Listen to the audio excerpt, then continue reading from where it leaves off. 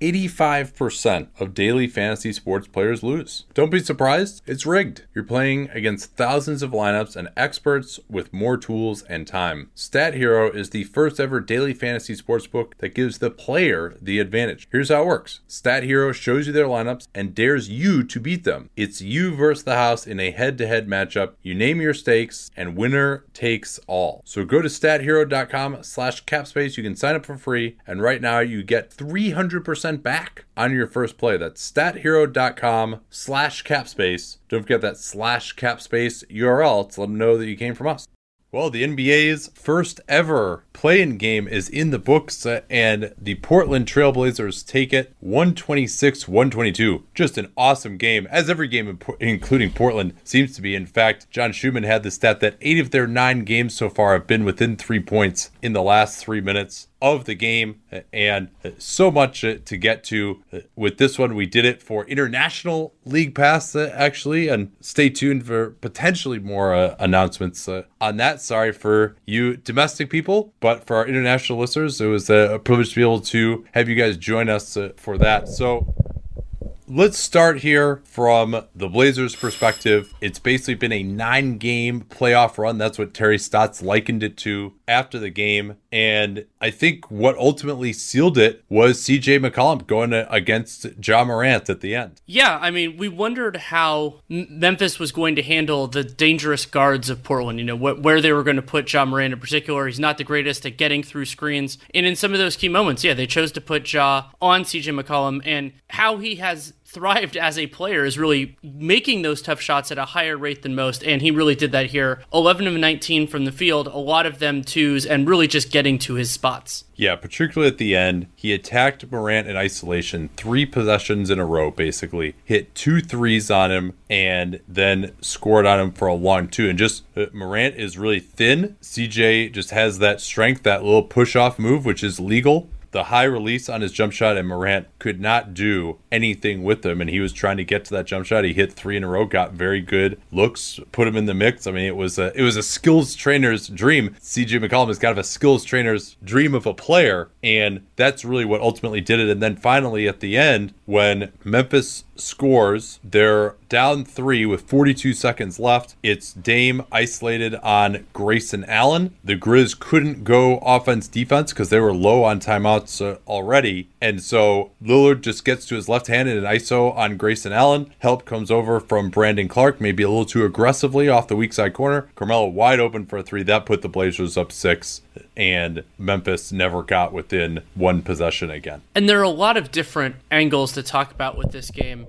But the 2 players that I want to focus on from Portland's perspective are Damian Lillard and Jusuf Nurkic. Lillard first, I thought that while his, you look at the line other than 14 of 14 from the free throw line, and it might not look particularly striking, but remember that an overwhelming amount of what Portland did well came from the attention that Lillard was generating. And that was, when they were doubling, that was creating looks for other teammates, whether that was Melo on that final possession or various other players throughout it. And the other reason that worked was Jusuf Nurkic was absolutely excellent, making the right reads, whether that was trying to score for himself, make passes. He had 6 assists along with his 22 points and 21 rebounds, 17 first half rebounds for Nurkic. And so I thought that you kind of have to talk about them together because that's a part of why it worked so well. Yeah, absolutely, because Lillard, I thought the Grizz did a pretty good job of mixing up the pick and roll coverage on him, but you're never going to stop him entirely. In particular, in the first quarter, they were fouling a ton, and Nurkic then was able to make plays off the short roll when they double-teamed Lillard. He was on the offensive glass. He got some quick post-ups against mismatches, and then defensively, they had no prayer when he was out of the game. His quick hands, they started scoring on him as he tired in the third and fourth quarters, but Nurkic was what held their defense together in the first half, and that was ultimately the biggest thing, particularly in the first quarter, that staked the Blazers out to that lead, and they were largely in control. Memphis actually did lead by 8 at one point late in the third, but the Blazers largely controlled this game, and 41 minutes for Nurkic might be the most impressive at all. He played the most minutes of any big man in the seeding games, considering that he's coming back into high-level competition for his first time in a year and a half. I mean, at 41 minutes for a center center with the amount of banging that he has to take, the size that he has. Really awesome work from Nurkic on the day that he found out that his grandmother died from the coronavirus. Heroic performance from him. Well, and a part of the reason why Nurkic had to play that many minutes was because his replacement, Hassan Whiteside, was abysmal in this game. And Zach Collins was unavailable after the beginning. They called it ankle inflammation for him. We wondered why Collins wasn't coming in. It appears that that's the reason. And Whiteside, who has at moments been a stat heads darling because he gets a lot of blocks and defensive rebounds, you could see not a good stat heads darling, maybe like a DFS. Yes, that sort of the analytics models generally do not like Hassan Whiteside unless they overvalue defensive rebounding. But he was absolutely terrible defensively. You could see how little impact he had on Grizzlies drivers, committed way too many fouls, but also Whiteside's lack of offensive versatility created big problems for Portland because they couldn't give Whiteside the ball and ask him to make a good decision. There were a couple of decent passes, but generally speaking, he doesn't have that same verve to his game, and that made it so that their offense stagnated in his position. It was mostly a defensive problem. Kyle Anderson torched him in that second quarter, but a terrible game by Whiteside meant more for Nurkic to do.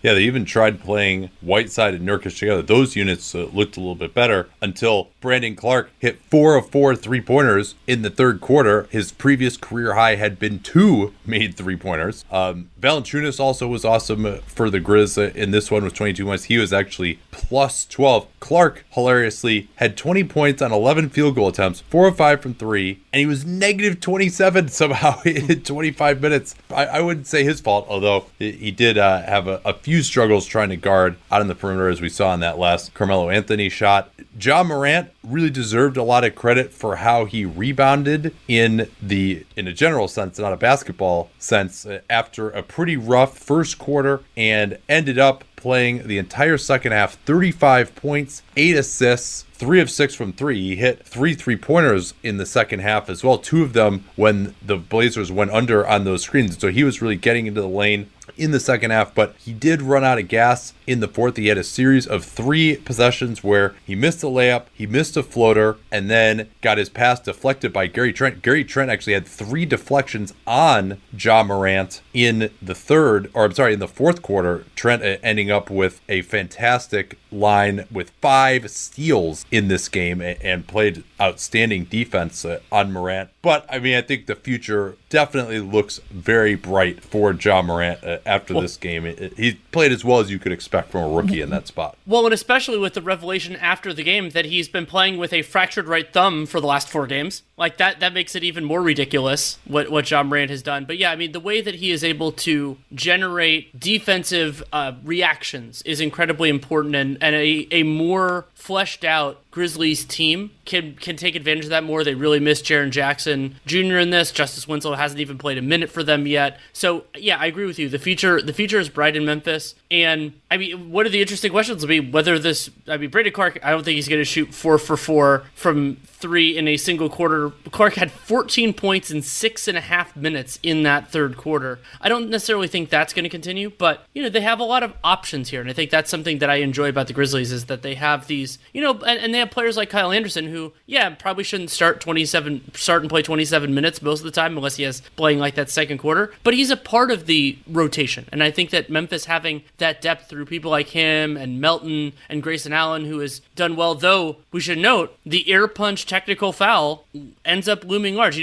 I believe that it was an incorrect call, but that's sort of a reaction to an incorrect call. Not the technical call, but the call on the block that he had on Lillard. Yes. Yeah, so the technical call was correct, but the call, so basically he reacted to a call that I feel was incorrect, but he reacted too aggressively, and so that led to the tech. And that one point, you can't tell players they're not robots. Part of that is the human element that we appreciate. And when it's on an incorrect call, I have significantly more sympathy. But it does happen, and it's worth mentioning. Yeah, absolutely. One other thing I wanted to mention. Part of the reason also that the Whiteside minutes were so disastrous is that they had the combo of Whiteside and Carmelo playing together, and Hazonia. Not exactly who you the want operative word you often use there is flammable. That is a flammable trio to have out there on the floor together. And Terry Stotts, credit to him for going away from it, though the way he went away from it was just playing his best players more. But it does two things. One, that was a terrible decision to try to play those guys together. Like it was a no-hoper of a lineup for me. But also, there aren't that many lineups that Portland could go to, especially with Collins unavailable, that could have inspired that much more hope, especially when Nurkic and Lillard fit so well together offensively. Yeah, absolutely. And I mean, the Blazers, the Grizzlies did have a lead in the third, and they put up a crazy 42 points in that third quarter. And then the Blazers came right back to outscore them 37-28 in the fourth. But if you just look at where the shots came from in this game and what happened with the starters on the floor, although pretty amazing that Lillard 45 minutes and was plus 17. It was Embiid-like, where he missed 3 minutes and they got outscored by 13 points in those 3 minutes. But he played 45 minutes. McCollum played 44. But with the Nurkic and Lillard on the floor, both of those guys, they outscored the Grizz substantially. And the Grizz were 14-25 from three. That's not something that you normally see. Brooks and Clark were both 4 of 5 from downtown, and Morant was 3 of 6. I mean, that's just not something that you're regularly going to see from this Grizzlies team. And yet, the Grizz also just committed a lot of bad fouls, put Portland for 41 free throws. And so I do think that the Blazers did play better than them. They just had more of a theory to their offense, obviously, going through Lillard and McCollum, whereas Morant was really the only hope for the Grizz. I also felt that Taylor Jenkins could have done a little better with some of his lineups, especially with Anderson playing well. He never, ever tried playing Anderson at the 4, and I thought the reason for that was, well, he doesn't want to go with a non-shooter at the 4, but if you play Anderson at the 4, then you can get another shooter on with Grayson Allen at one of the smaller positions, and so you still get that same effect as you would. I think they should have tried that. They could have been better defensively with Anderson. We saw Clark get taken advantage of a little bit by Anthony as a shooter late in the game. DeAnthony Melton, he had to go out of the game because he took a terrible long 2 in transition at the start of the fourth quarter when the Grizz were kind of in control of things. But he had some opportunistic steals, too. I thought that he played active defensively. And Melton, another guy, I was talking about this before with Memphis having guys that you can slot in the rotation. I would say the same is true for him. Probably not a starter unless he develops a lot, but I still really like Melton. Yeah, absolutely. It was just that was a mistake. I thought he did have 2 steals, though. And I criticized Jenkins for some of the rotations. Not that badly. I think with a limited group, he did a pretty good job. The other thing, they ran a couple of nice ATOs to get Morant going, like off of handoffs. I mean, the handoff game with Valanciunas these last 2 games was like unstoppable. Brooks on the handoff getting to the elbow, which we talked about on Thursday night, and then Morant just there was one play, a sideline out of bounds, where as an inbounder he basically almost is like running a football pattern to lose his guy and then go backdoor, and then he was able to beat Nurkic on that. So for Morant, I think this is a learning experience for him. He played well with the 35 points, but he also had 8 turnovers. He did have the broken thumb, which it kind of explains why, because he was going left every time on his drives, it seemed like. And so I was wondering if there was something going on there, and it seemed like there was in the end. And then also defensively, he'll learn that he has to get better. He's got to get stronger, get more core strength, be able to guard someone like CJ McCollum, although certainly when they have Justice Winslow available, he can take one of those guys and they can hide Morant, much the way that the Blazers have done with Damian Lillard over the years. Anything else on this one? No, I think that's about enough. So it's been all over the news lately with the economy reopening that a lot of companies are looking to hire. And the last thing that you need when you don't have enough staff is to take more time than you need hiring the people that you need to run your business. That's why Indeed is the hiring partner who helps make your life easier. It's as easy as 1, 2, 3. You post, screen, and interview all on Indeed. You get your quality short list of candidates whose resumes on Indeed match your job description, and you get it faster. You only pay for the candidates that meet your must-have qualifications. You can schedule and complete video interviews in your Indeed dashboard, and you can immediately get quality candidates whose resumes fit your job description. They also have skills tests that you can choose from more than 130 of. On average, these tools reduce hiring time by 27%, and according to Talent Nest, Indeed delivers 4 times more hires. Not candidates. Anyone could be a candidate. Sometimes there are too many candidates. You want hires. Indeed delivers 4 times more hires than all other job sites combined. Get started right now with a free $75 sponsored job credit. to upgrade your job post at Indeed.com/capspace. Easy to remember /capspace because we talk about it all the time here on the program. Get a $75 credit at Indeed.com/capspace. That's Indeed.com/capspace. Offer valid through June 30th. Terms and conditions apply. Don't get that /capspace URL to let them know that you came from us. It was about a year ago now that there was that massive shortage of toilet paper. Remember that? Even still, it seems like you can't get as much as you might want to at the store. And that shed some light for me on the idea that toilet paper is not very environmentally friendly either. Over 27,000 trees are cut down each day to make toilet paper. And that's why now I use Real. It's 100% bamboo toilet paper. Bamboo grows faster than trees. It doesn't need to be replanted. And it's just a more sustainable material overall. It's 3-ply, making it both soft and strong. Even the tape is plastic free, as of course is the rest of their packaging. And every roll purchase helps fund access to clean toilets for the 2.4 billion people who currently have to defecate outside. So it's good for you. It's good for the environment. It gets sent right to your house, which is awesome with free shipping. So you don't have to take up 95% of the room in your shopping cart just with toilet paper. No reason not to give it a try. Listeners of Dunked On get 10% off their first order with the promo code CAPSPACE. Easy to remember that because we talk about it all the time around the program. Visit realpaper.com, REEL, realpaper.com, and use that CAPSPACE code to get 10% off. Don't forget that CAPSPACE code to let them know that you came from us. So we got some playoff previews to get to here. But first, Danny, the NBA layoffs are here. Should we start with the craziness in Sacramento?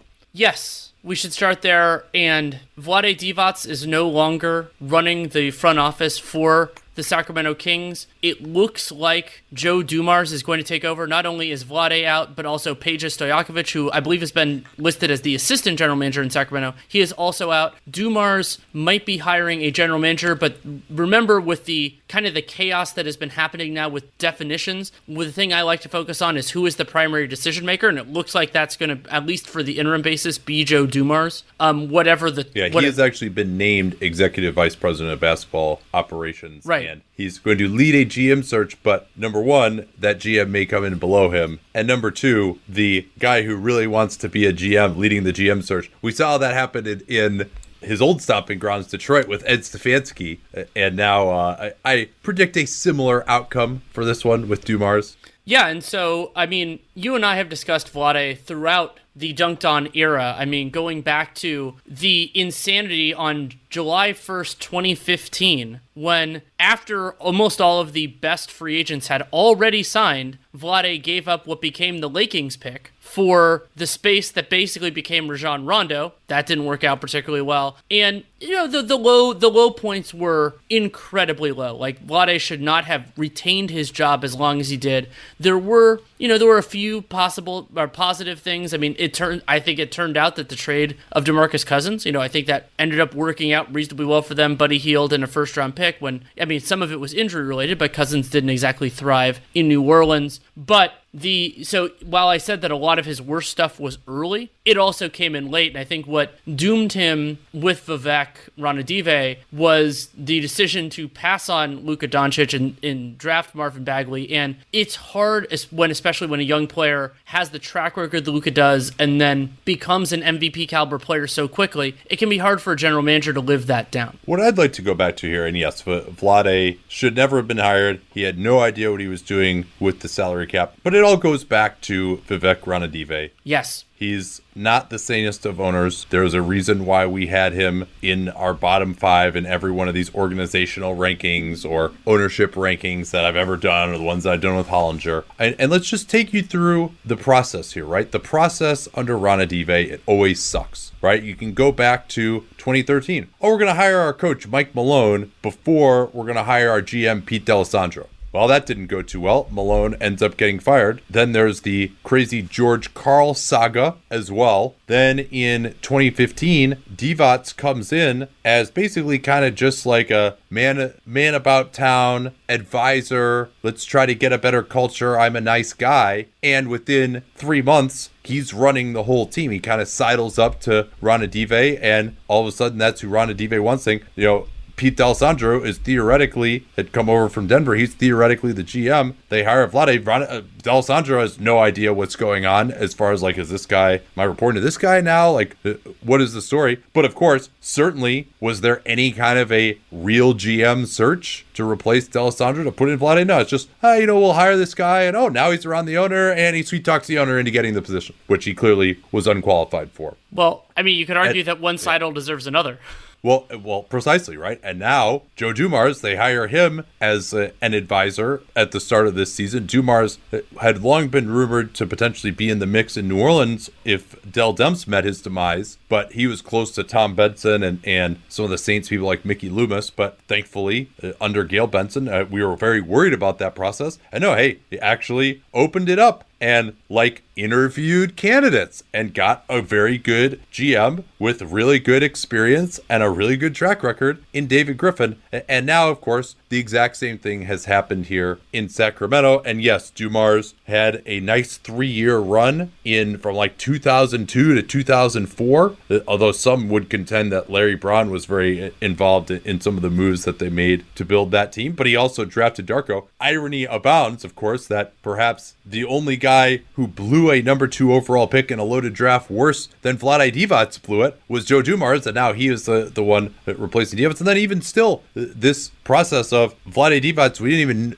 they weren't even like planning to fire him. They just brought him in to say, hey, you know what, how do you feel about working alongside Joe Dumars? And by the way, he's going to have the power now. And Vlade Divac was like, no, I got other stuff to do. If I'm not going to have the power, we might as well move on. And so keep in mind, Vlade Divac, he got extended a year ago, Danny. Yeah, and he got to choose his coach, who it looks like is going to stay on. Yeah, and congratulations to extend Vlade Divac, who had a terrible run. It was already incredibly clear that he'd botched the Doncic thing, and became even more so. So like that's not new information here. The Kings were not a favorite to make the playoffs. It's like, you've shown some progress. Congrats, you won 39 games. And so really, I mean, it all goes back to this terrible process with Ron Ative, and now some of the names that are being mentioned. Well, hey, let's Scott Perry worked under Joe Dumars in Detroit, and hey, we've seen some of these media reports which are just as insane as they were at the time that they're being mentioned of. Oh yeah, Scott Perry did a great job bringing in George Hill and Vince Carter and Zach Randolph in the summer of 2017, and then he moves on to the Knicks. So yeah, he made a great impression. We're gonna bring him back now.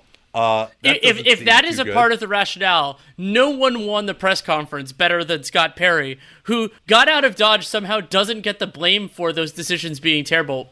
Impressive work. And with Dumars, his resume in Detroit is fascinating, and it might inspire me. I want to kind of thinking about doing a piece series on an idea that I'm kind of going at here of like, basically, does that person deserve another opportunity? And with him, yes. you get into this idea of, well, I mean, integral role, and also, of course, how do you apportion credit within a front office, all those complications. Because the early years, there were a lot of really good things in Dumars' decision-making, but what concerns me is, the overall draft record isn't great there. I mean, you can go through a lot of different parts of this, like, Yeah, he had some wins, though, like Greg Monroe, Andre Drummond.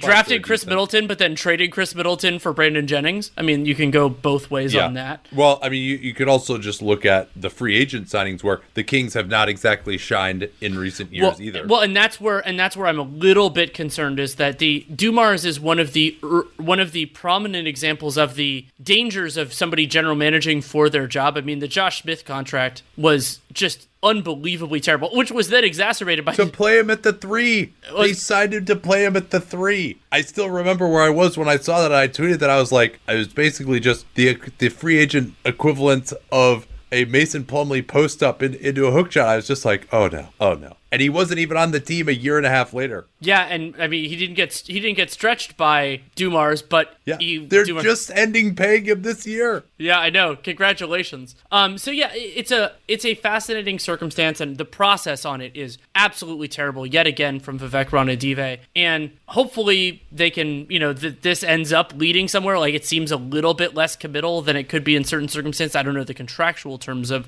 Dumars' relationship. It might not be. It might be more committed than I think. So we'll have to keep an eye on that. But that was only one of the big moves. It's an important one. Well, I got one more point on this Yes. too here, and this will actually make a good transition to the next one. My guy Matt at Bloggable would always note that basically through his unending vitriol against the Bulls organization, which I largely enjoy and is deserved, he would always note, like, basically asking the question, would any other organization hire this guy? Right? Like, that to me should be the number one step for any owner to just ask yourself, like, is this guy really in any kind of demand? Is he even getting interviews elsewhere? You know, Vlade Divac, no other team would have even thought to hire him in any kind of decision-making role. Certainly not without, you know, a couple of years of actually, like, you know, learning the collective bargaining agreement beforehand. But hey, you know, he's close to Ron Adive, and he's got some equity in the community. So hell, let's just sign him up to be our president of basketball operations. And hell, let's just give him an extension, right? It's worse. It's worse than that though, because you could keep playing it out year after year of, given the track record of Vlade at this point, would any team hire him? And I mean, after 15, I mean, he's radioactive by that point. And yet he still gets another 5 years running the organization after just one of the worst general manager off seasons we've ever seen. And part of it, and he was there long enough for that to come to roost, and it was still outlasted. It's truly incredible. And yeah, Peja Stojakovic is another one. Like, was anybody clamoring to hire Peja Stojakovic immediately as an assistant GM? Like, guess what? Having played basketball, maybe there was a time when that was good enough, but it's not anymore. Like, that's not enough qualification. You can't just be a GM of a team. You need to actually learn stuff. And also, frankly, prove that you're willing to put in work in a completely different way than you have to as a player. Yeah, like, you can bring up the path that, like, Calvin Booth has taken through all this as the difference. Absolutely. The difference between that and Peja, I think, is really telling. And, you know, he came up as a scout, and now he's risen up to number 2 in the Nuggets after Karnišović got the job in Chicago. And now we have a transition to Chicago where we wondered, and there was the piece last week talking about how financially the Bulls weren't going to move on. I got to use the ownership as the biggest competitive advantage in the NBA, where it looked like Jerry Reinsdorf was too cheap to fire Jim Boylan and hire a new coach. However, I thought it was going to kind of have to be a part of the general manager negotiations. Karnišović gets to hire his own coach. Yeah, and, you know, it seems like the reporting on this was just off, and we wondered why they would have waited so long. I mean, maybe it was just from a PR standpoint. Maybe there was someone on one of these bubble teams that they wanted to interview that just wasn't available until now. Maybe it's just the normal day that you do this, so when the NBA layoffs happen. But this is indeed the correct decision, much as our comedic brains will be disappointed by not being able to refer to the mutiny anymore. And I do think that Boylan was put into a difficult situation because of the injuries that they had. I don't think there's a coach who could have done that much better, but clearly the negative headlines relating to the players, no free agent was ever going to sign there with the reputation that he had.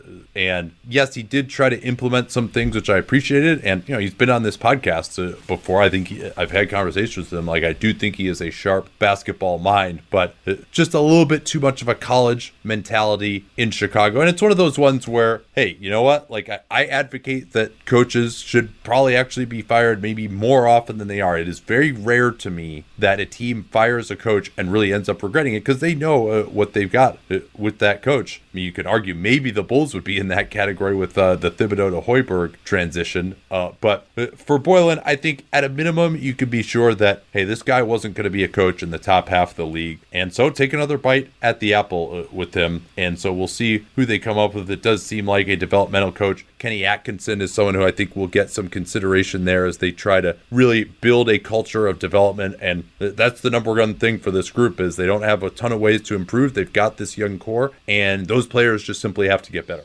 And this puts a lot on Arturas Karnišović to make the right decision. You know, the most important thing a lot of times that a general manager has to do, if the talent is pretty fixed, is make sure you have the right coach for it. And the tactical part of it will be big. I mean, what do you build offensively and defensively? And I think Boylan got a lot of crap for the defensive scheme because it was so ridiculous. But they also had terrible defensive personnel. Yeah. They forced a bunch of turnovers, and it's not like they could have done anything else. He got a lot of crap for that, but that was, especially especially against bad teams, that was the best way for them to defend to me. I mean, they exceeded expectations on defense given the fact that Otto Porter missed the whole year, Wendell Carter missed a bunch of time. Like they were better than expected. Like I thought that system was to some degree tailored to the personnel. I think it's really, to me, it's even more the emotional aspects of coaching than the strategic aspects that Boylen really just didn't measure up at. Right, and coaching is an incredibly challenging job, and that's, I think, part of why the turnover needs to be stronger is because you have to be able to do a lot of different things well, and Boylen clearly didn't do some of them well. I mean, the punch clocks and some of his relationship with the media, but more his relationship with players. Like it is almost impossible unless you have built up the credentials with success that players will tolerate that. He obviously had not. And so that led to a challenge. And then the other firing is very interesting. In New Orleans, Alvin Gentry got let go. I had been kind of seeing the writing on the wall here, not necessarily because Gentry was a terrible coach. The bubble, that we both picked them as our most disappointing team in the podcast on Thursday night. But, and also Gentry has a connection with David Griffin. This is not, he inherited the coach, but it's a little bit different. But the Pelicans' job is exceedingly difficult. You have these pieces that don't fit together particularly well, offensively and defensively. And Gentry got parts of it working. I think you could see moments in time that best five worked out reasonably well. But you could see the distance here, and that Zion Williamson and Brandon Ingram are hard pieces to fit together on both ends of the floor. Getting Zion to defend, something Kevin Pelton wrote about in his piece, that's a big challenge, and we didn't see that happen under Alvin Gentry, at least so far. And also, if David Griffin thought he should have a different coach, thought that Gentry wasn't the right player for this, that decision now falls on his head, and if it doesn't work out, then it's Griffin's ass. Yeah, and there was reporting that Gentry and Gail Benson had a good relationship, in part due to the way that Gentry shepherded the good ship Pelican in the midst of all the Anthony Davis craziness last year. But I do think that this is the right decision for the Pels. Gentry, just hard to articulate what he did well as a coach and what this team did well. And, they just did, this was not a disciplined team. They turned the ball over way too much. They didn't get back on defense. I think potentially they might have missed Jeff Bizdelic, who was not in the bubble and actually there to coach. But we'll see what happens with him. Chris Finch is on that staff. David Griffin did speak highly of some of the people who are still there, so maybe that will be the case, although, that generally doesn't sit incredibly well with new coaching candidates. But given the talent that this team has, this is going to be a desirable opening, perhaps the most desirable opening, although we will, of course, see if any further openings emerge. And the question we got asked on the League Pass NBA cast today is what kind of a coach should they be looking for? And to me, a lot of that depends on where the front office decides that they want to go. Drew Holiday, we've talked about his contract situation. Are they going to offer him an extension? Does he want to stay there? He can be a free agent in the summer of 2021. They could offer him just a regular extension going out. I think if he doesn't take something that you would be comfortable paying, you have to look at moving him. Derek Favors is a free agent. They couldn't stop anybody except when Favors was on the floor. Jackson Hayes, very unlikely to be ready. And so I think what happens with those two players is really going to determine your path in some way. If you're going to bring those guys back, you say, hey, when Zion was available, when we had Favors, we played pretty well. We could have been in the playoffs this year. We want to keep building on that. And or if that, you probably get one kind of coach there who, if you're ready to win now, you might go with another kind of coach if you say that, hey, Zion Williamson, it's only his rookie year. Brandon Ingram, we got to get these guys to defend more. We got to develop players more.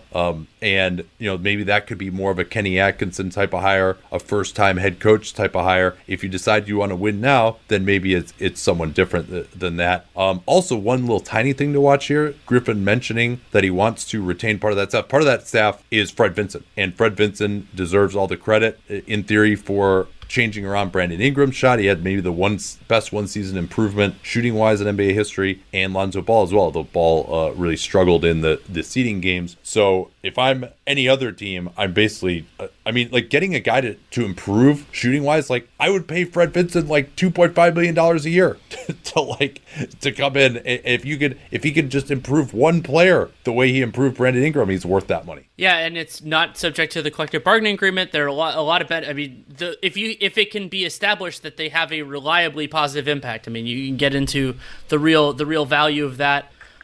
A couple of other pieces of news. We still have some playoff previews to do, and a lot of the news, depending on which previews we do today, Yeah, we can hit there. some of those just in line as we talk about those series. But the one, other stuff too. Yeah, I think, yeah, I mean, all of them are on playoff teams, so I think we can just get to it then. Yeah, a little bit of NBA news though.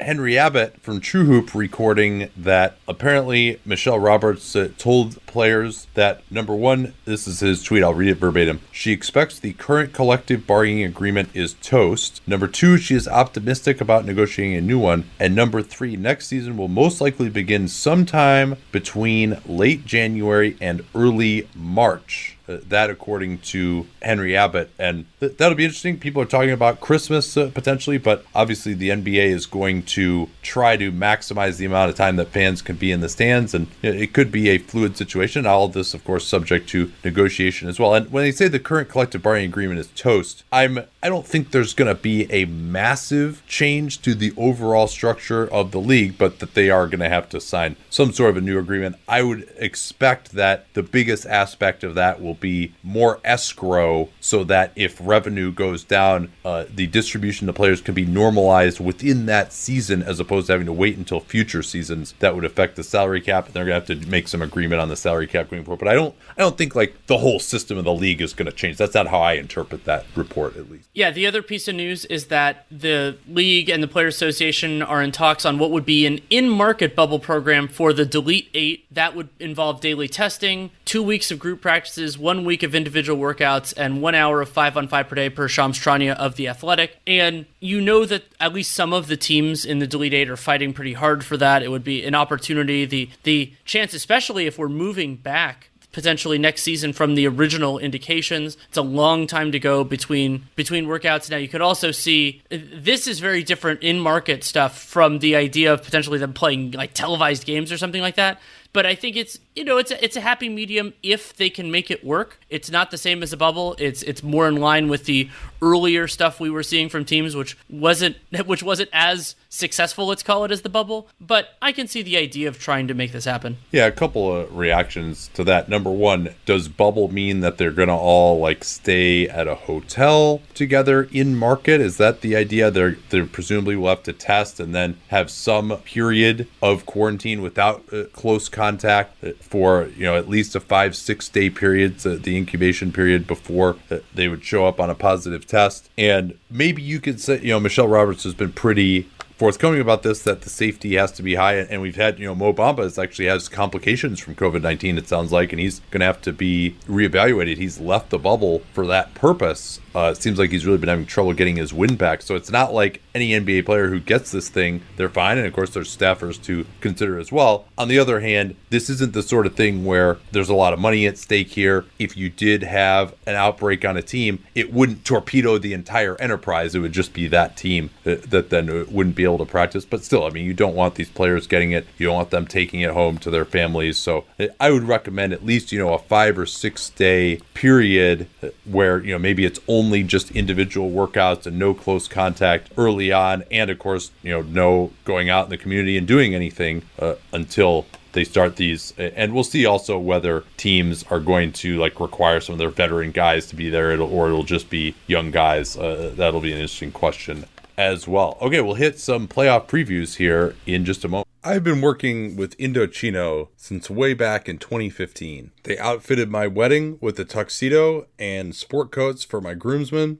I've got a number of suits from them as well. There's nothing like that feeling of knowing that your clothes just fit perfectly, and you're not going to get that at some store. You're not going to get that off the rack. Yeah, they say that they can customize it for you, but why should you start with something that's made for someone else and get them to try to make it fit you? Instead, Indochino makes stuff for you that fits perfectly. Whether it's custom fitted suits, shirts, casual wear, and more, it's all at surprisingly affordable prices. Their suits start at just $399 with all customizations included. Each piece is made your exact measurements. You can customize every detail: the fabric, the lapel, the monogram. They've got awesome statement linings as well. Whether you want to go into one of their many North American showrooms or book a virtual style consultation, just go to Indochino.com and you can get $50 off any purchase of $399 or more by using the code CAPSPACE at checkout. Easy to remember, CAPSPACE. We talk about it all the time around the program. That's $50 off a purchase of $399 or more at Indochino, INDOCHINO, Indochino.com, promo code CAPSPACE. Don't forget that CAPSPACE code to let them know you came from us.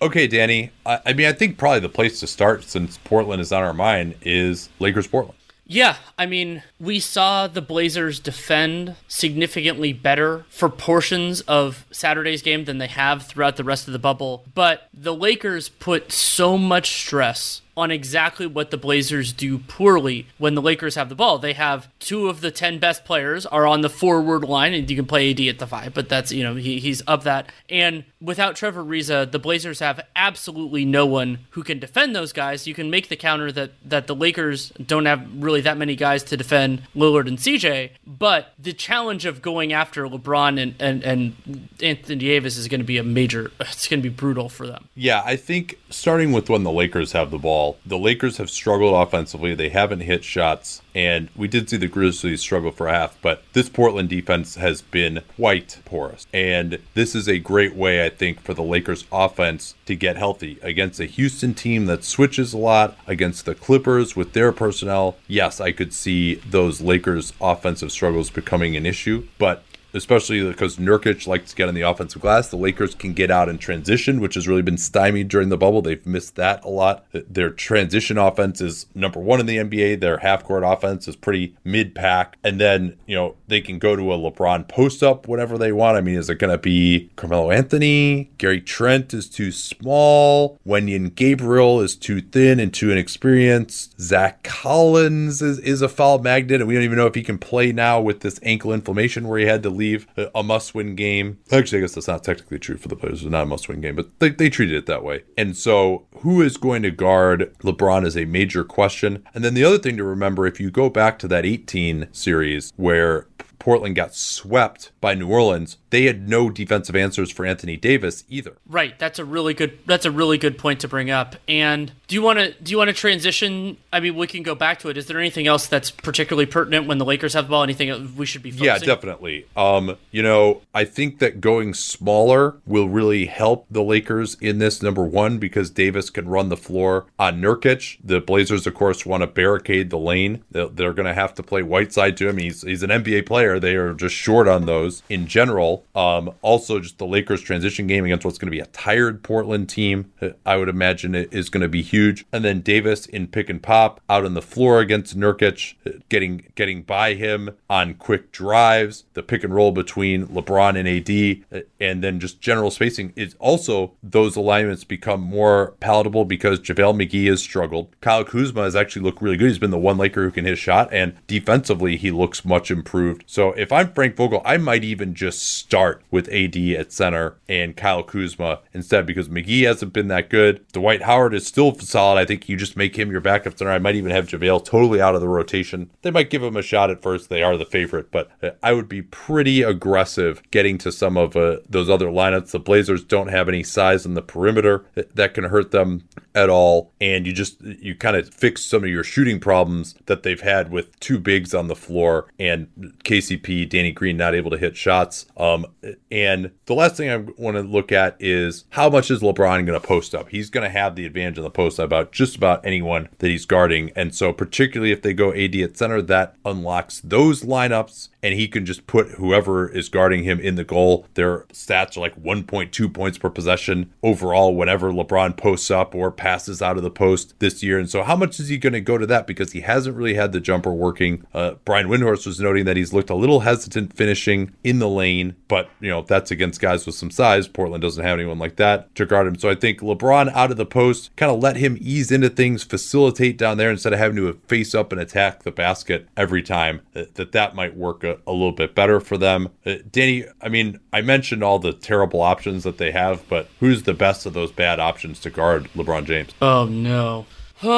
I mean, am I completely insane? Is it Zach Collins? I think so, unless you're going to say we're going to switch a 4-5 pick and roll with Collins and Nurkic. Maybe I would give Collins a chance just because there's nobody else, but Collins can't get through a screen. So and that ties in with the thing that I think is the biggest swing factor in this series entirely, which is Yusuf Nurkic getting in foul trouble. We saw on Saturday that, Hassan Whiteside's not going to be as unbelievably shitty as he was in this game, in every game. But it doesn't work nearly as well, especially Portland's offense. And the Lakers are much better situated to getting Nurkic in foul trouble than the Grizzlies were, and especially with LeBron rolling to the rim and AD. So if they can change Nurkic's minutes per game, if they can get it down by foul trouble, especially if Stotts is being conservative, it's going to be a massive problem for Portland. Now, the other reason I think that the Lakers going small really allows them to press the advantage is if Collins and Nurkic can both play, the way that KCP and Danny Green and LeBron are shooting the ball, if you let both those guys stay on the floor, or even if you let them go to Nurkic and Whiteside together and just pack the paint and not let you get anything there, the Lakers are one of the best attacking the paint, then maybe that's a way that you can win. But if there's enough space out there that it's really hard to play Collins at the 4, if Collins has to guard like Kuzma, and then that puts Carmelo on LeBron, or it's Gary Trent on LeBron, and maybe you can hope for the Blazers that Gary Trent will just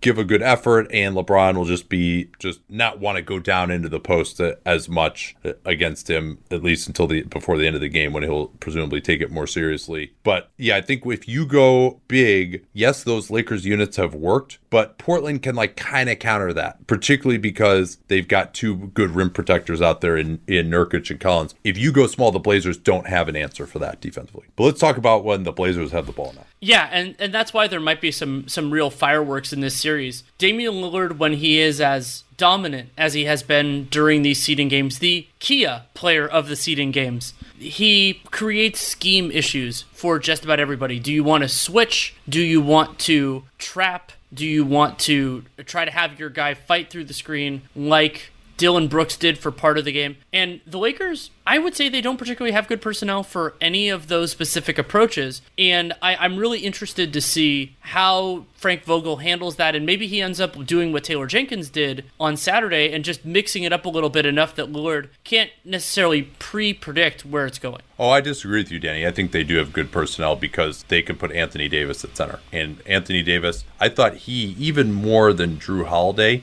was such a key in that 18 series. Now, Lillard is a better player. He has more experience dealing with those traps. He's worked specifically on that many times. He can split those now. He can string them out. He can get by guys. But Anthony Davis is so fast that I think he can be really good in that spot. I think it's really more about your center in some ways than it is the guy who's actually on Lillard. And, KCP is dealing with an injury. I would have said before this that he was a pretty good option to guard Damian Lillard. He hasn't played well. I think he can be a little bit better. Caruso, that's an interesting one, particularly if Dame wants to face him up and just get to a step back or drive by him hard left. I don't know if Caruso's feet are quick enough. I don't know if anyone's feet are quick enough the way he's shooting the ball, and you have to respect that. So, and then I think Danny Green, that's an interesting one to guard CJ. Green's feet have slowed down a little bit, but CJ, he doesn't necessarily beat you with speed. He really wants to create the space in the mid-range, shoot over you. And so I think actually Danny Green can be a decent option there.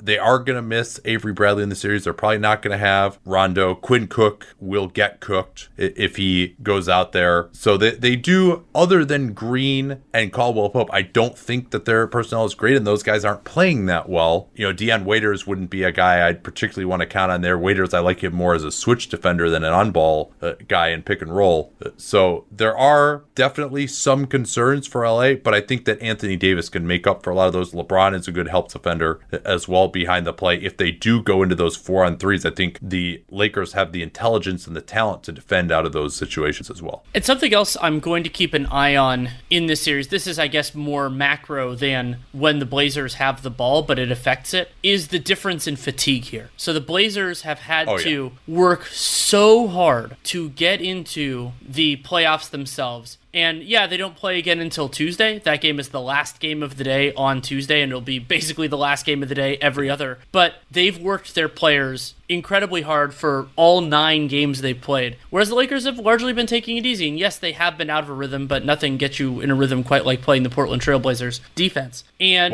here's the other thing too, not only fatigue cumulatively, but just within games as well. Like the Lakers, LeBron is going to have to play a lot of minutes, but everyone else is probably, they've got enough options there. They've got enough NBA players, whereas Portland, Nurkic is going to have to play 40 minutes. They get killed whenever he's not out there. They really struggle. Their backup guard depth, I mean, they're playing like one backup guard at all. They put Simons out there, and he was a disaster for 2 minutes. Like, you can't play him against this team.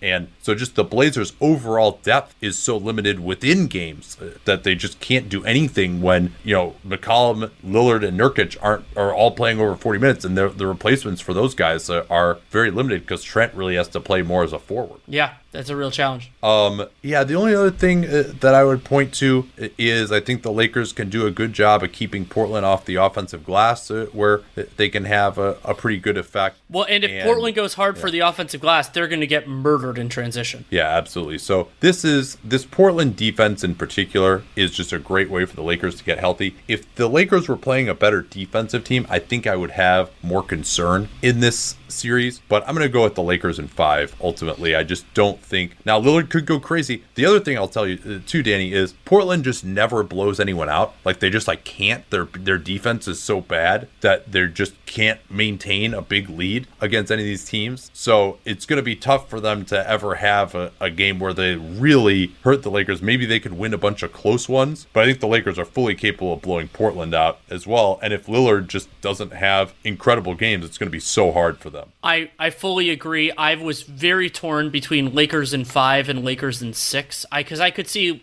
full respect to Lillard and CJ, like, you could see them willing this team, getting enough tough baskets, because the Blazers can do that, to extend the series. It could be one of those really lopsided 6-game series. Like, I kind of, that's part of what makes me reluctant to pick the Lakers in 5, but I'm going to do it anyway. I think that it is the most likely outcome here. And I could see it being, like something like close win for the Blazers, 2 blowouts for the Lakers, and then 2 like close-ish wins. And remember, the Lakers were one of the best defensive teams in the entire league this year. And yes, they don't have the best personnel against the Blazers specifically, but they can seal off the basket pretty well. They have a lot of people that can make life hard on Yusuf Nurkic. So, and their offense is going to be able to feast against the Portland Trailblazers. So, I guess we've now agreed twice, because we both said Heat in 5 as well. Yeah, well, I will disagree. I think that Anthony Davis might be the big that I would most want out there, except for maybe like a Draymond Green or something who's going to switch. But if you have a big who's going to play any kind of a conventional pick and roll coverage, he's probably the guy. Yeah, that I'm thinking more on the guard line rather than the forward line. Yeah,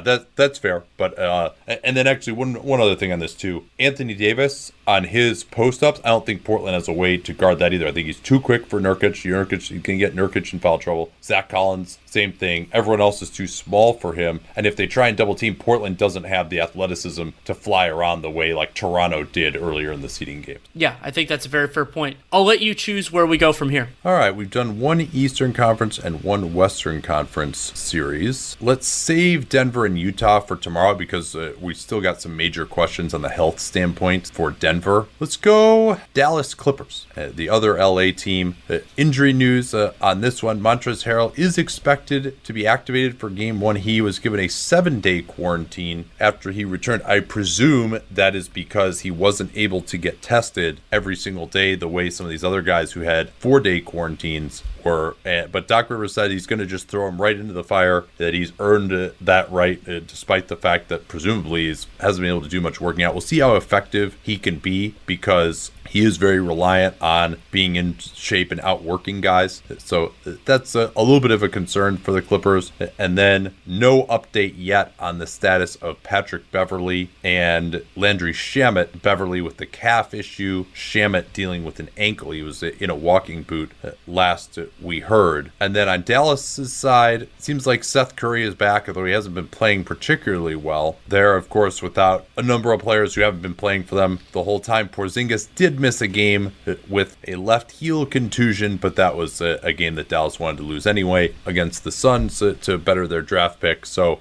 Dallas healthy, at least in terms of the players who have been around. Where do you want to start on this series? For me, the biggest thing to watch here is when Dallas has the ball. And part of the reason I really didn't want this series is, and I got some crap on Twitter from Nuggets fans, is that I really wanted Mavs Nuggets, is that the Clippers have great personnel to make life really hard on Luka Doncic. They have two really strong defensive wings in Paul George and Kawhi Leonard, who, Luka's done well against damn near everybody, but they have great talent. And if the Clippers aren't going to be engaged now defensively, then they're never going to be engaged. But the other part of why I think that's so specifically damaging against Dallas is they're so star-centric, heliocentric. It relies a lot on Luka's creation. And so if the Clippers can take that away, there aren't a lot of other ways for Dallas to make them pay. And another part of that is, okay, so let's say you overload things on Luka. Yes, he's a wonderful passer, but the Clippers can also play some of their weaker defensive players, because if you're relying on Dallas's support guys, they're not going to necessarily be able to make a pay. If they're going to go to Tim Hardaway ISOs on Lou Williams, so be it.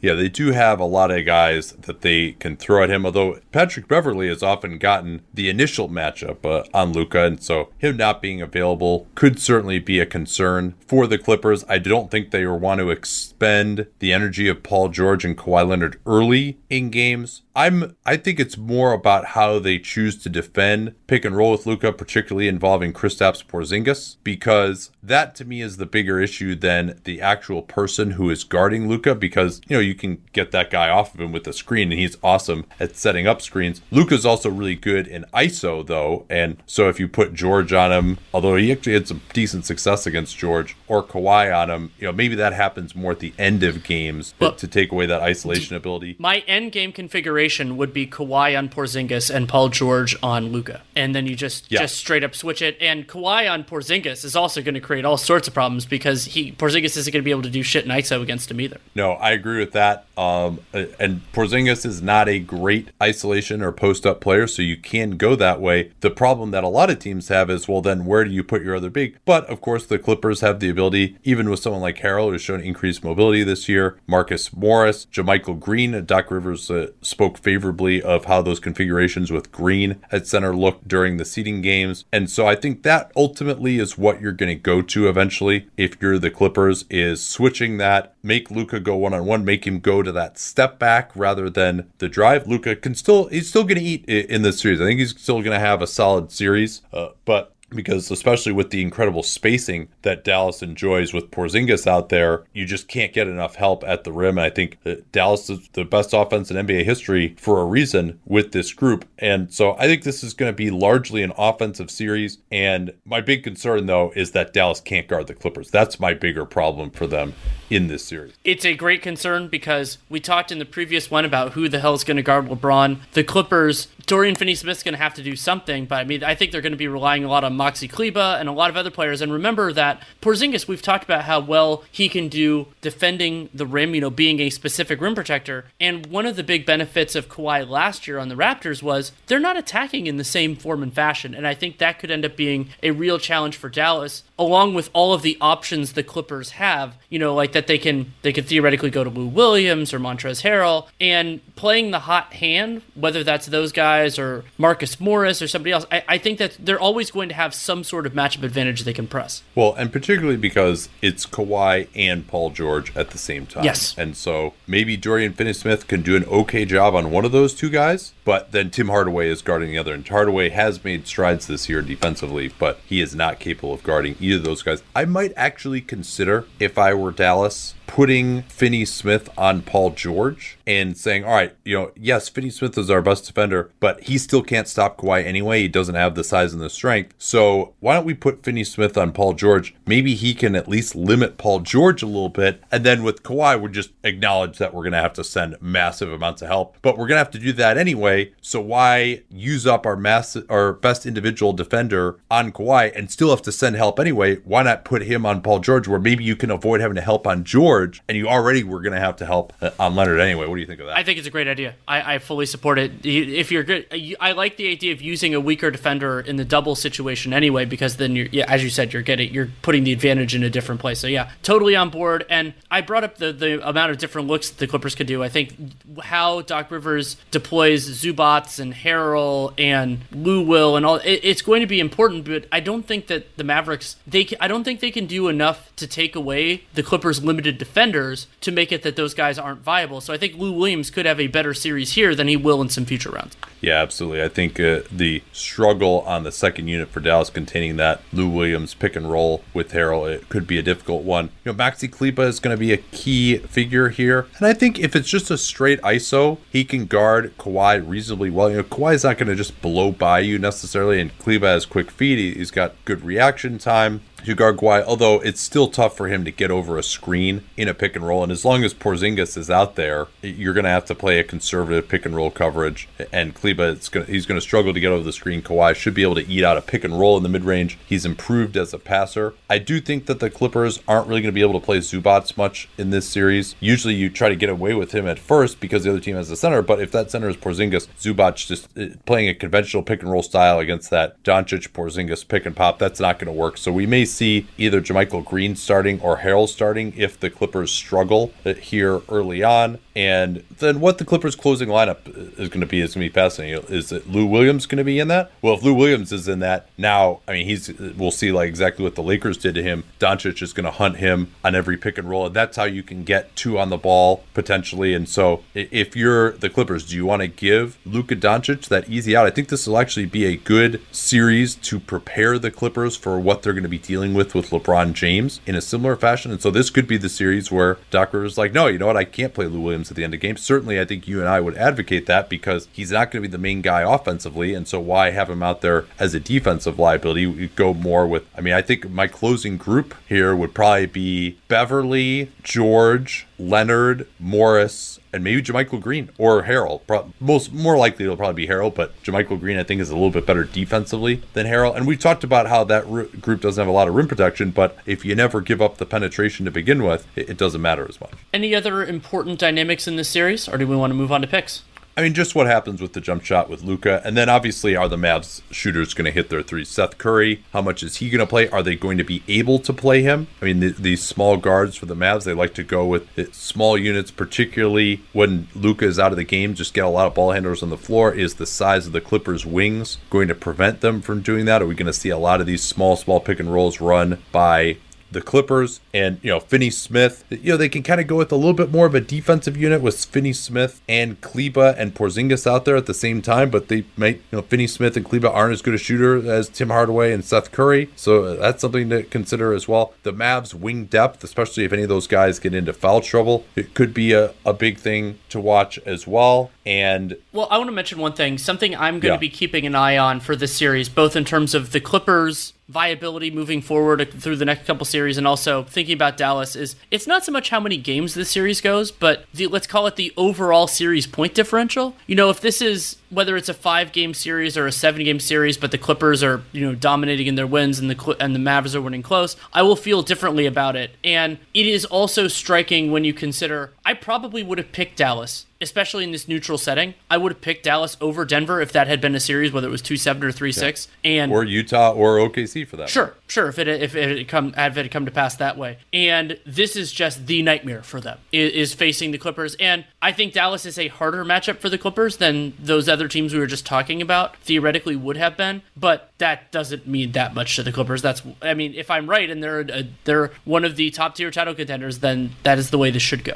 One other thing, too, the coaching matchup in this series will be very enjoyable with Doc Rivers and Rick Carlisle. Both of those, I think, are in the top tier of coaches. This is our first time seeing Rick Carlisle with this much talent in the playoffs, probably since 2011. He's still a massive underdog. I want to see if they're going to try some zone, if they want to find a way that leave Porzingis near the basket, play Porzingis and Kleber at the same time, let those guys patrol the basket, force this Clippers team to take a lot of 3-pointers. That's generally not what they've done. They do it at times, but they like to work into the mid-range. They like to get fouled. And so if you can take away the rim on this team, you find a way to keep Porzingis close to the basket so he doesn't have to get out on the floor in pick and roll. It's kind of harder to work into the mid-range sometimes against the zone because your screens don't quite work as well in a conventional pick and roll defense to time that up. Can they just kind of flummox this team, particularly because I would say the biggest offensive weakness for the Clippers is passing. They don't have great passers on this team, and maybe a zone. They don't get a lot of motion on this team either. They don't have those shooters other than maybe Paul George, who's been molten, but other than Paul George, they don't have those shooters who you're just like, man, like this guy is just going to like come off of screens. He's going to move without the ball. We can't keep track of him. And I would very seriously consider that. They haven't played a lot of zone this year, but Carlisle, of course, has had that in his back pocket for many years now. You want to do one more? Well, no, we need to pick the series. You want to do one more after we pick the series? Yeah, let's do. Well, we can do two more, and I think I know which two I want to do quickly. So I'm going to go Clippers in 5 here. Very similar for me decision-making process to Lakers Blazers in that the offensive talent of the underdog is enough to see them winning 2 games without the series being particularly close. But the most likely outcome for me is the better team winning in 5. Luka and Porzingis pushed them to 1, but the overall and I think that again this was a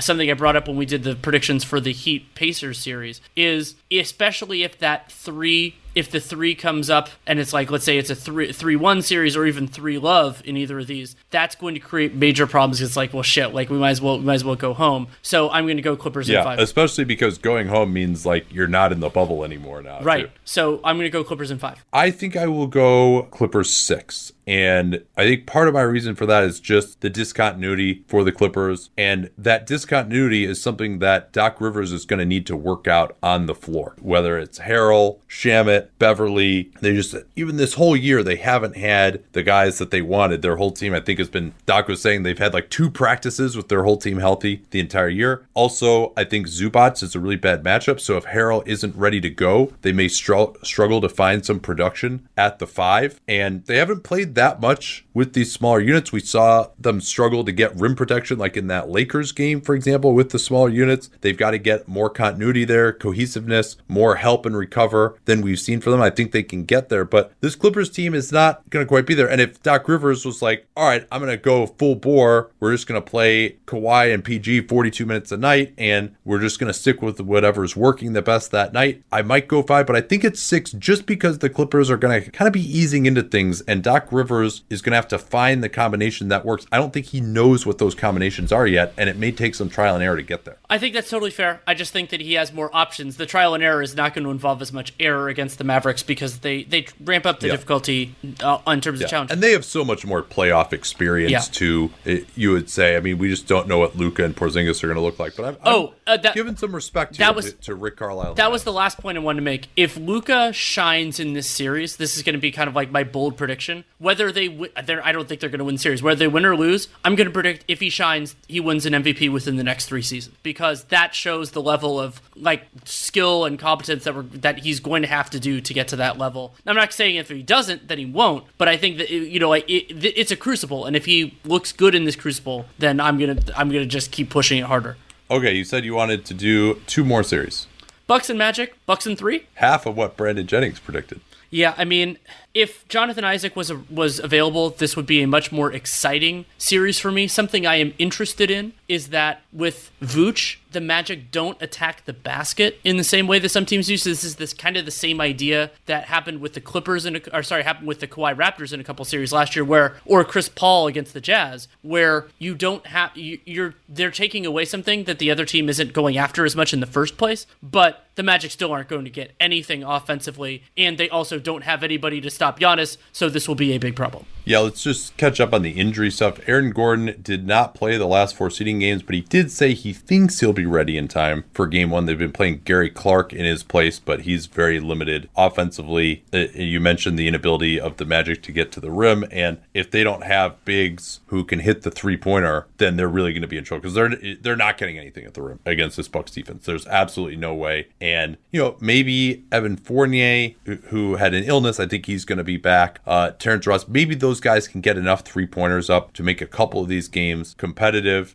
You've also got, Markelle Fultz is not a great shooter. He's not going to be able to get anything at the basket. And, the Magic, if they were fully healthy and they're playing the Raptors, I thought defensively they could do enough to maybe make a few of those games competitive. But in this one, you mentioned there's no one to guard Giannis.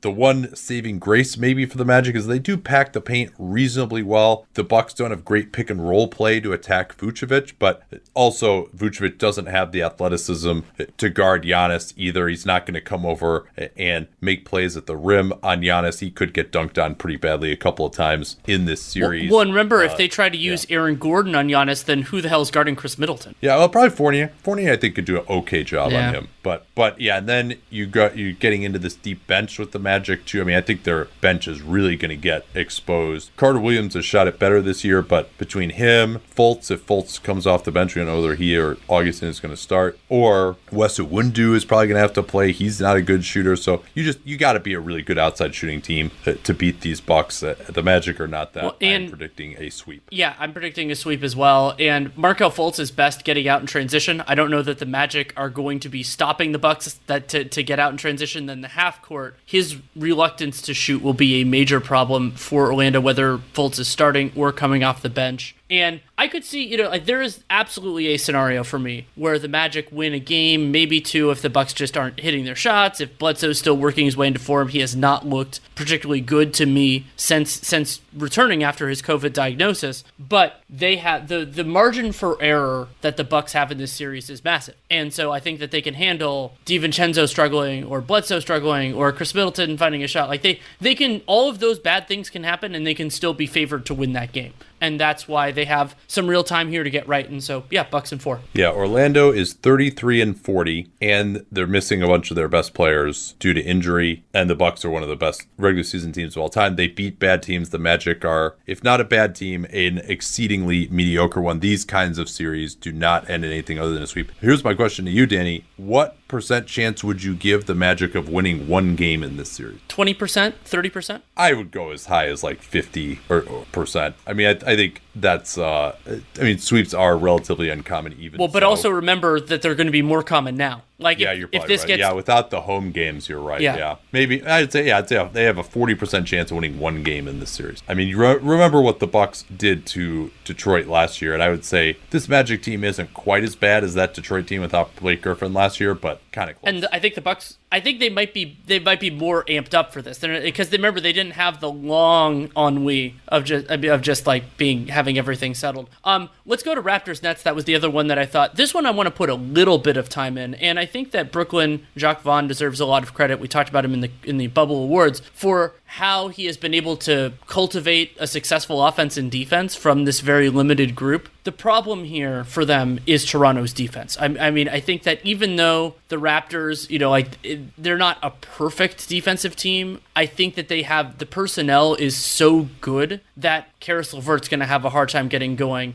I think they could take Joe Harris away largely in the same way that they did with Duncan Robinson. And when you consider that Nick Nurse, one of his biggest strengths last season was playoff adjustments and scheming up the right the right approach for that specific opponent's strengths and weaknesses, Brooklyn doesn't have enough counterpunches to be able to handle that. Well, if you just look at it on paper, you could make a little bit of an argument for Brooklyn being set up well to score as well as anyone can. Toronto, you said this isn't a perfect Toronto defense. It's pretty darn close as far as I'm concerned. I think it's pretty good. They got a lot of great players. But for me, you might say, hey, Brooklyn is shooting the ball really well right now. Toronto gives up a ton of threes. What if they get hot? But then you hit on what I think is the key point, and that is they have the personnel to play a different way if they want to, right? And you saw what they did to Duncan Robinson. That's Fred VanVleet. He's got a ton of experience. I imagine that he might even get the assignment on Joe Harris to chase him around screens, try and take him out of it. The Nets really need Harris as the second scorer. I'll be interested to see whether it's OG Anunoby getting the assignment on Karis LeVert to start, but they've got a lot of guys who can do that. They can also, I think, switch 1 through 4 and be very comfortable with any of those 4 guys guarding LeVert.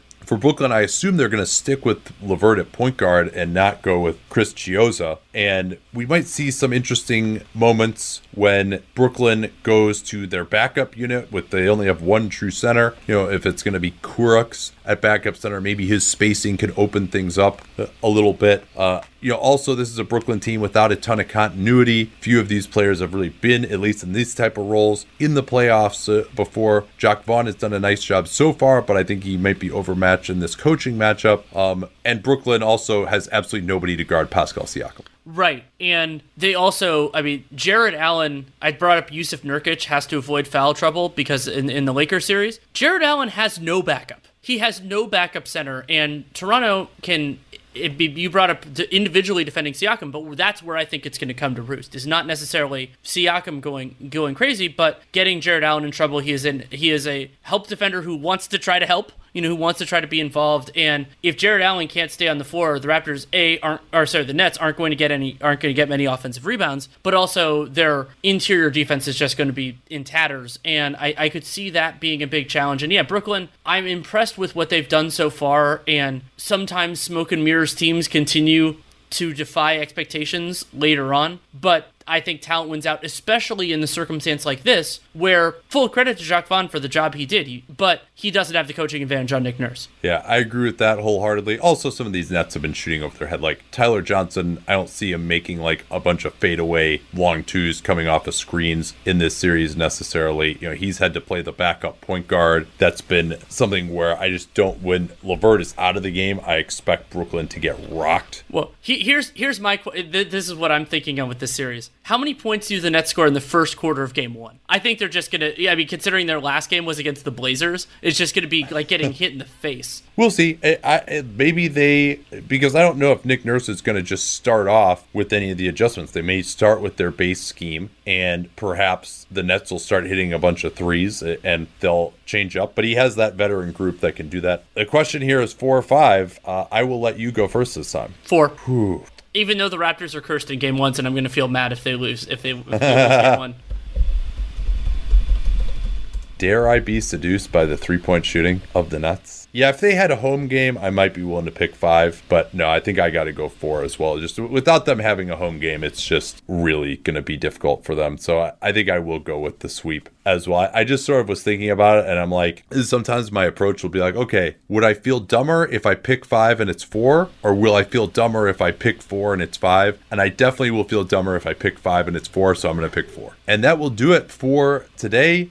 Thanks so much for joining us. We got to do the rest of the playoff outlooks tomorrow, so stay tuned for that. And then, of course, Monday, one of our favorite days of the year, we can wrap up 4 NBA playoff games on Monday. That'll be a lot of fun. Keep your eyes peeled. We'll be doing some kind of live content, whether it's the traditional NBA cast or whether it's International League Pass, something along those lines. So stay posted on Twitter. We just, it's up in the air still a little bit, it seems like. And Hollinger and Duncan will be out tomorrow as well. We want to actually do that before the playoffs, since we're not going to have time watching all those games on Monday. So please listen to John and I there tomorrow. So I'll have 2 pods tomorrow to listen to as well. Anything you want to talk about before we go, Danny? Those of you who are Patreon subscribers, thank you so much. We're still taking questions for a little bit longer for our mailbag, and then you can look for the Patreon subscriber mailbag at some point in the next few days. Absolutely. Talk to you all tomorrow. You all have heard me talk many times about my wife here on the show. You might recall that she's a yoga teacher, and I wanted to let you know that she is starting her own streaming service called Yoga with Ashlyn, Aislinn. That's how you spell it. And if you enjoy our meticulous, data-oriented approach here on Dunked On, either you or a significant other will find this to be the best streaming service there is for yoga. Unlike apparently a lot of teachers, she spends about an hour planning the sequence for each class. Why is that important? Well, it helps you get the most out of every second that you're on the mat, whether it's one of her quick 10-minute refresh classes or one of her super hardcore inversion labs.